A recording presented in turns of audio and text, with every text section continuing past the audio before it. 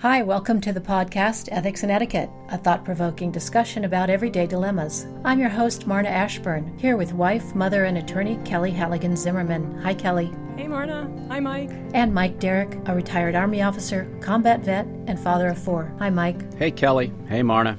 Our goal here is to offer you insights and perspectives on sticky situations that will help you examine your choices and exercise your own ethical muscles. This week and next, we're talking about ethical questions posed by at-home DNA testing kits. You know them as Ancestry.com and 23andMe.com. You send your saliva to the company, and for a fee, your DNA comes back sequenced and interpreted for you. The problem is the companies who sequence and store DNA operate in uncharted territory between lightly regulated consumer goods and highly regulated medical services. Genetic testing companies aren't bound by HIPAA, the law that protects personal medical information. We're going to get more into the legal implications of this next week. This week, we're talking about these DNA testing kits in the context of identity and human relationships. I personally haven't used one of these kits, but my younger sister has, and she was telling my mom and me about it, and she said, yeah, no surprise there, we're mostly Irish and English. And my mom said to me, there you go. You don't need to do it now, just take a look at your sisters. And I said to my mom, but what if we don't have the same daddy? Which I thought was just hilarious, and my sister did too. But my mom didn't think it was funny at all. She just looked at me deadpan and she said, you have the same daddy. Well, the reason I made Marna, that was pretty bold. It was all in good fun. Yeah. This is going to move into our inheritance fairly shortly. Right.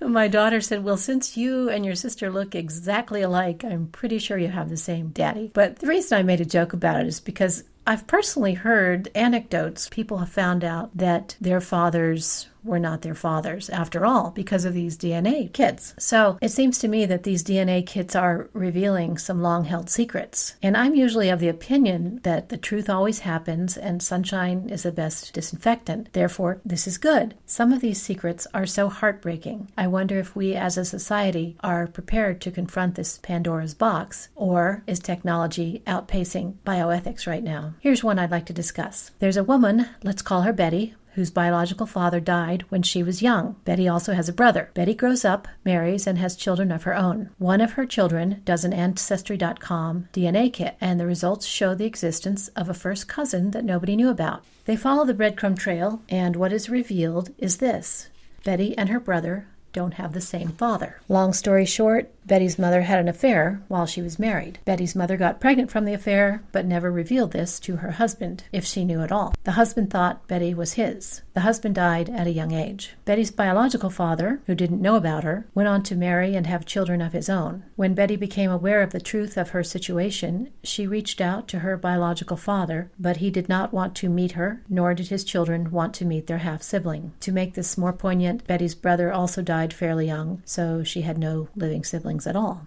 Kelly, I'm going to start with you. What do you think of this situation? Well, it's sad. It is sad.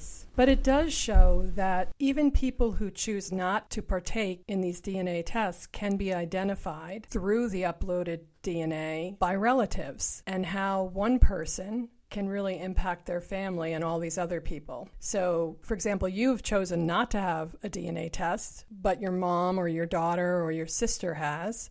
And that could have impacted you because they have similar DNA, they have common ancestors, and that could impact you should something be disclosed through the test. And that's what happened to Betty. I think the issue really is, can we give informed consent? And then even if Betty's daughter gives informed consent, it still impacts Betty. I just don't know that there's any analogy that will work in this situation, except that you need to think about others when you proceed. When you give your DNA to these organizations, whether it be 23andMe or Ancestry.com or Helix, there's like 25 of them. You are giving DNA also that belongs to your children and their children and your parents, and you're impacting a lot of other lives and perhaps people you're not even related to. It's a lot to kind of take in and make a decision based upon. It really is. And ultimately, shouldn't someone, it is their body, it is their DNA, shouldn't they be able to just go ahead and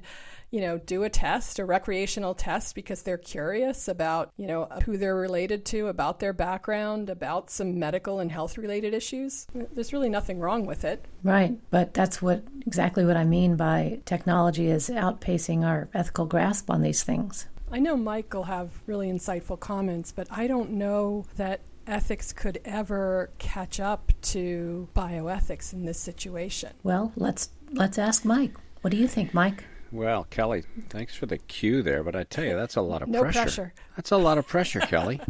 I couldn't agree more with both of you. This is the Wild West, folks. There's no sheriff in this territory because no matter your own personal decision, it is highly likely that your information is going to be out there one way or another, which may have a huge impact on you. And our scenarios today do a great job of highlighting some of the unforeseen consequences. I guess I'd say that from my own personal perspective, I don't know where I've not done either one of these tests, but I know that my DNA is certainly well documented because in the military they do that all the time now. You give DNA samples for a variety of things. So it's out there. It's just a question of who has it. I often think about the way in which we keep reading in the headlines how our social security numbers and our credit card numbers and all these other things are compromised through hacks. So when will our biological data be hacked, or has it already been hacked?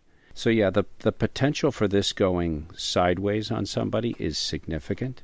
So that's one side. The other I would contrast it with is that, I'm sort of an amateur genealogist, and it is fascinating to dig into your past. And everything I've done to date has been through paper and phone calls and that kind of thing. But for some people, it's very compelling to find out more about their ancestors. This is the biggest tool ever in terms of working in that domain in genealogy.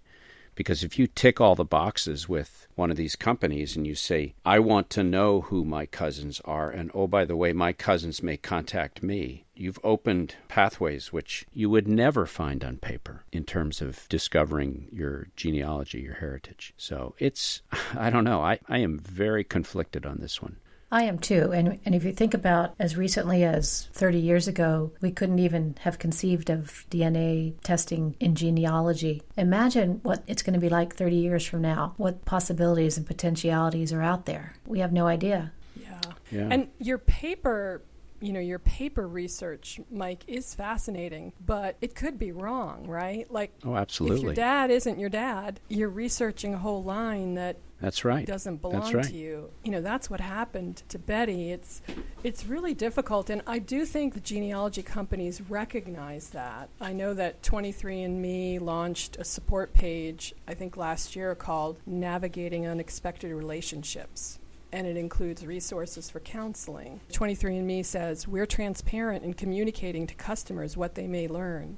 And they really are. I went to their webpage and it's just 3 bullets. It's really simple, and you kind of have to scroll down to find it. But it says there may be some consequences of using our services that you haven't considered. And it says you may discover things about yourself and or your family members that may be upsetting or cause anxiety, and that you may not have the ability to control or change. You may discover relatives who are previously unknown to you, or may learn that someone you thought you were related to is not your biological relative.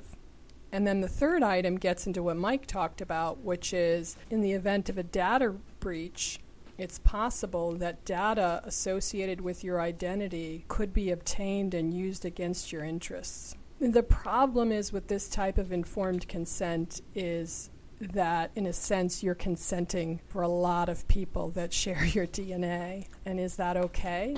I don't know. Well, that's a big question, and it's hard to answer. It really is. Yeah. I mean, all you can do is you want to pursue what you're interested in, and it really can be fun and fascinating, but you also want to think about others and how what you're doing might impact them. Ancestry.com, putting those bullets on there, 23andMe, full disclosure, you might find out something that might rock your world. Not in those words. That tells me that has happened quite a lot. Oh, absolutely. Oh, absolutely, yeah. I guess this is very pessimistic, but I'm just going to go ahead and say it. One way or another, look at how quickly we map the human genome. I mean, people thought that would take decades, right? And then we used modern computing power and artificial intelligence, and, it happened in a fraction of the time that people anticipated. You've already asked this hypothetical question, Marna. Where will we be 10, 20, 30 years from now? It might very well be that genealogy is just a given. You know exactly who you're related to, and it's all out there on searchable databases. Furthermore, with our DNA out there, and I'm of the belief that most of it inevitably will be, whether you go to one of these services or not, how's that going to affect our healthcare system, our insurance system? Thinking back to the military again, we have all these, for people who hold certain positions, like involved with nuclear weapons, for example, there are all these criteria that must be met and maintained for them to be part of that system. So in the future, will we do a genetic screening on anybody who's in a critical or sensitive position before we allow them to take that job or even to join the military? It becomes 1984 Orwellian, right? Yeah, absolutely. Because, they're going to look at you and say, oh, we see that gene that indicates you could become depressed or you have some kind of a proclivity towards mental health issues. There you go. You can't work here. Sorry. Insurance is a little higher. We're afraid we might have to pay a little bit more. When it comes to athletics, they're able to identify that you have muscle composition that is commonly found in elite power athletes. So we're going to take you, like the Soviet Union used to do, and we're going to take you away from your mother when you're 5, and we're going to have you lifting weights or swimming or doing, throwing the javelin, doing something, which requires that kind of musculature. If you have the endurance gene, well, we're going to put you over here. It just, like you said, or perfect pitch. And then designer babies. Yeah.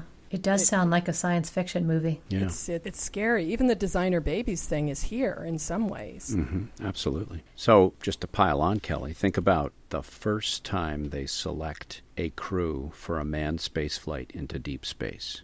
Figure out who are the 6 or 8 people that they're going to send. And they have access to really comprehensive genetic screening. Are they going to overlook that tool before they put somebody into hibernation and send them, on a 8, 10, 12, 15-year voyage? I don't know. Not with that investment. No way, right? Yeah. Or more prosaically, is the insurance company going to include them in their actuarial pool if they're a bad risk based on their DNA? Right. We're going to talk about that more next week. My, oh my, I'm exhausted already. No, it is the Wild West. Stick with us. We'll be right back with another scenario for you.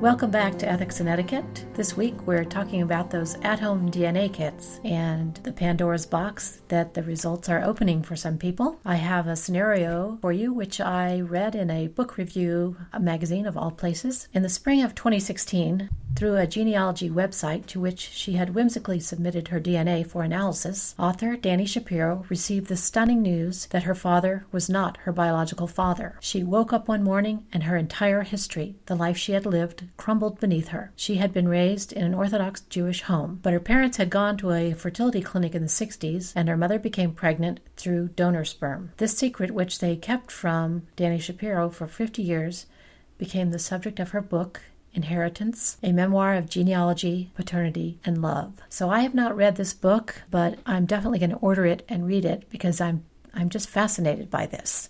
Mike, what do you think? Well, this is the collision of nature and nurture. So she's nurtured as an Orthodox Jew, but her father wasn't an Orthodox Jew. I'm kind of overwhelmed by this. I mean, I can only imagine It is overwhelming.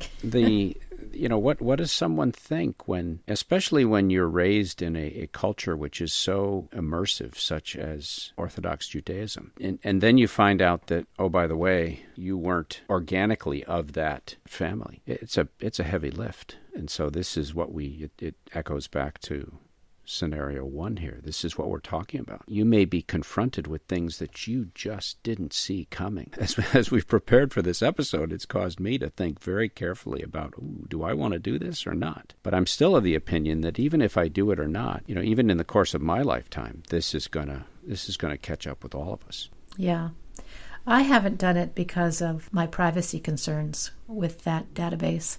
But you touched on this, Mike. You were in the military. I was in the military. Don't they have tissue samples of us in the military? I don't know about tissue. They certainly have. I remember having given my DNA regularly, especially before you deployed to a combat zone. And, you can see the obvious application there. They want to be able to tell, when they have remains that they can't identify. I mean, DNA's it's a foolproof and very effective way to identify remains. I don't know when you left the military, Marna, but I think that's something that was done, as this technology advanced, the military took advantage of it for their own purposes. Now, what else has been done with that? Who knows? I'm now 6 years out of the military. Yeah. Well, Kelly, what are your thoughts on the case of Dani Shapiro? Oh, I really feel for her because you're brought up, and being an Orthodox Jew, I'm sure it was just an integral part of who she was.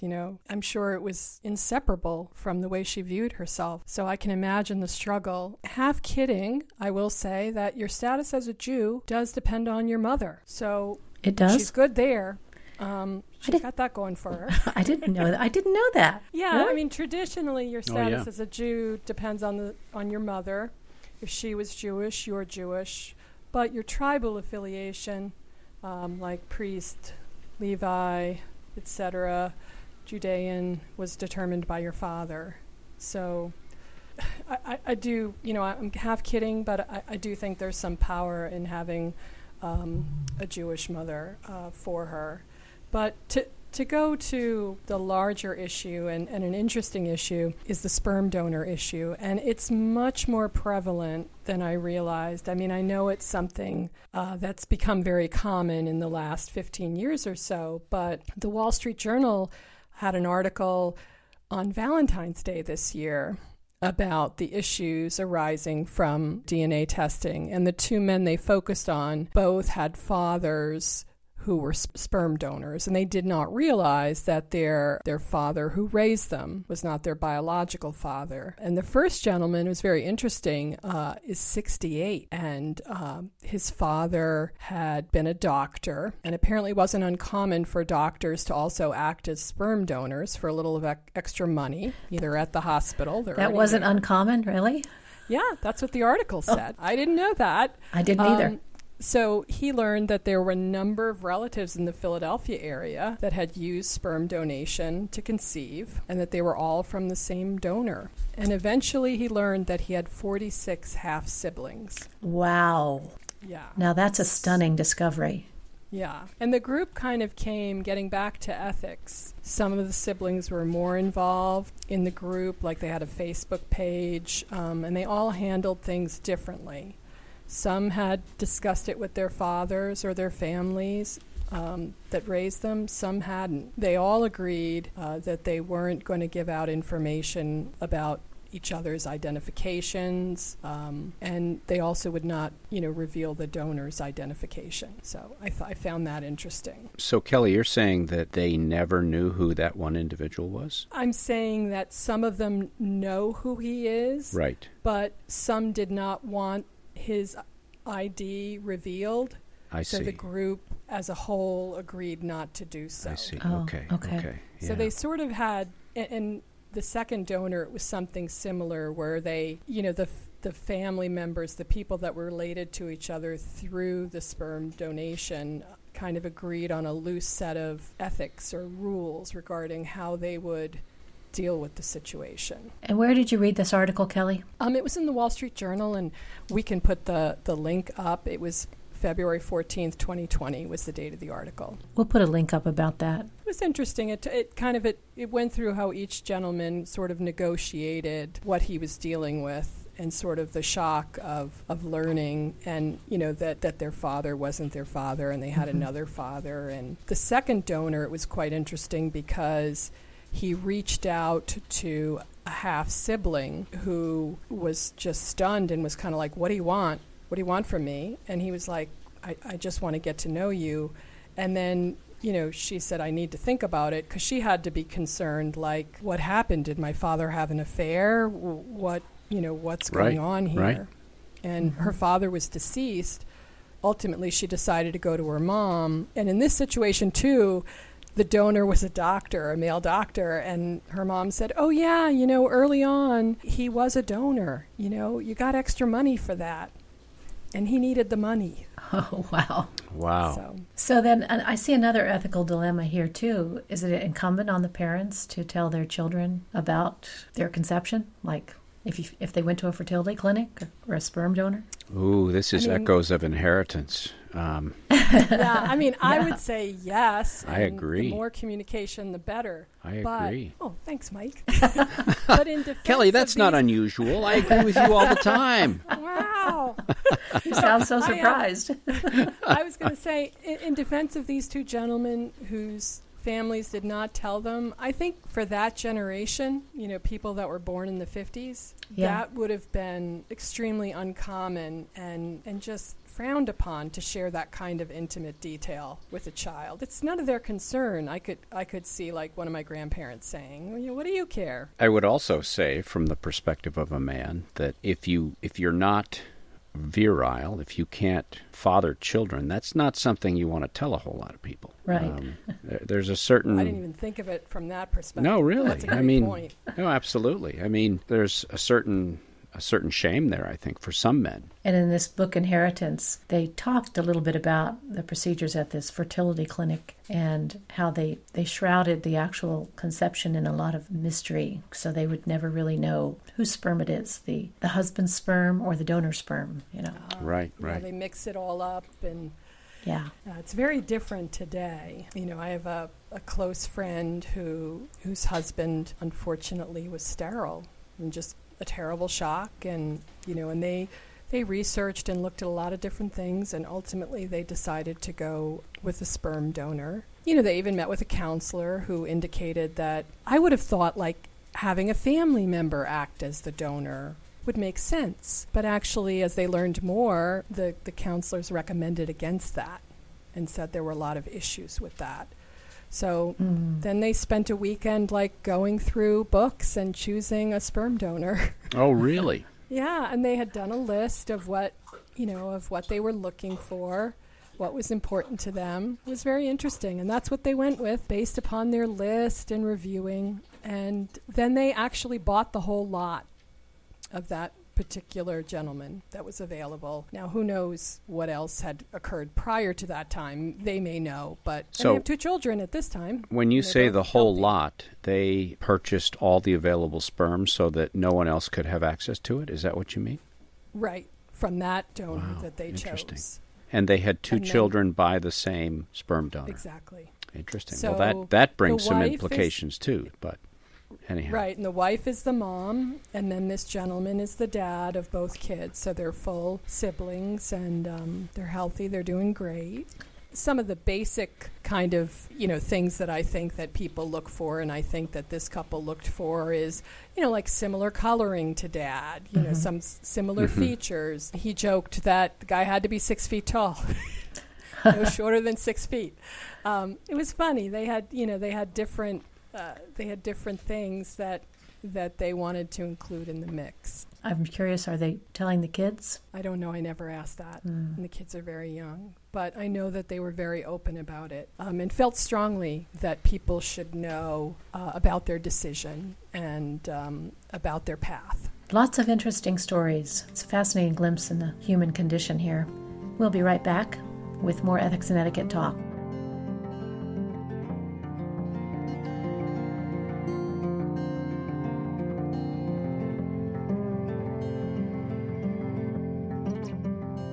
Welcome back to Ethics and Etiquette. This is the part of our show where we each like to leave you with something to think about for the coming week.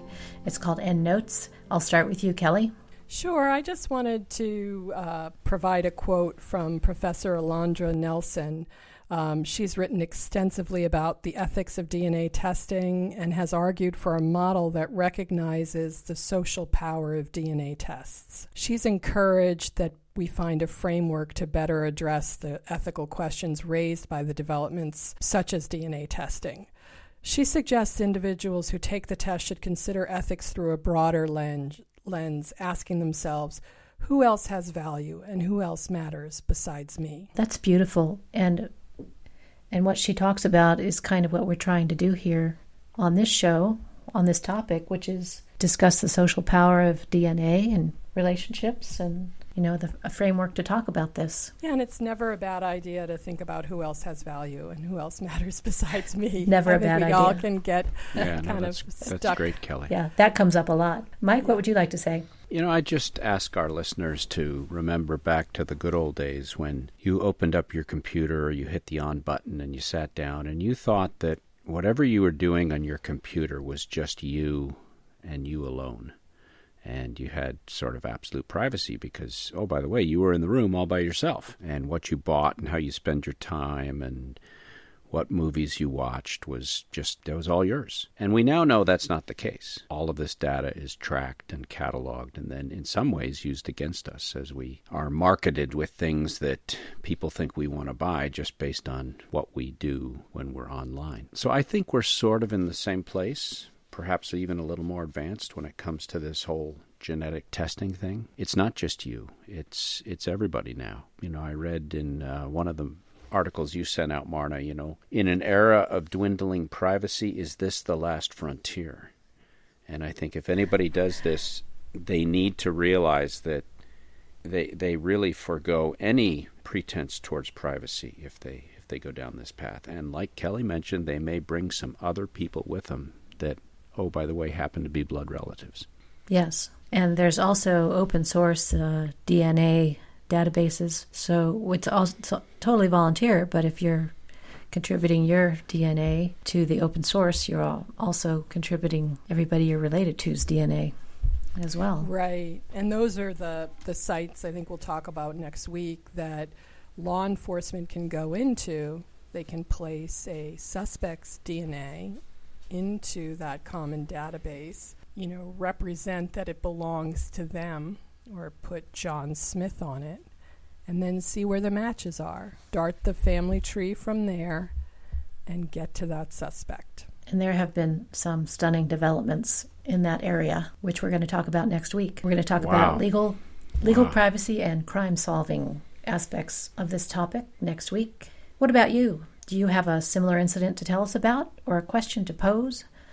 Leave us a comment or a voicemail at our website, www.ethicsandetiquette.com. If you want to support what we're doing, please recommend our podcast to your friends and leave a positive review wherever you listen to podcasts. For Kelly Halligan-Zimmerman and Mike Derrick, I'm Marna Ashburn, and this is Ethics and Etiquette, a thought-provoking dialogue about everyday dilemmas. Thanks for being with us this week, and please join us again next week when we present Part 2 of DNA testing. See you then.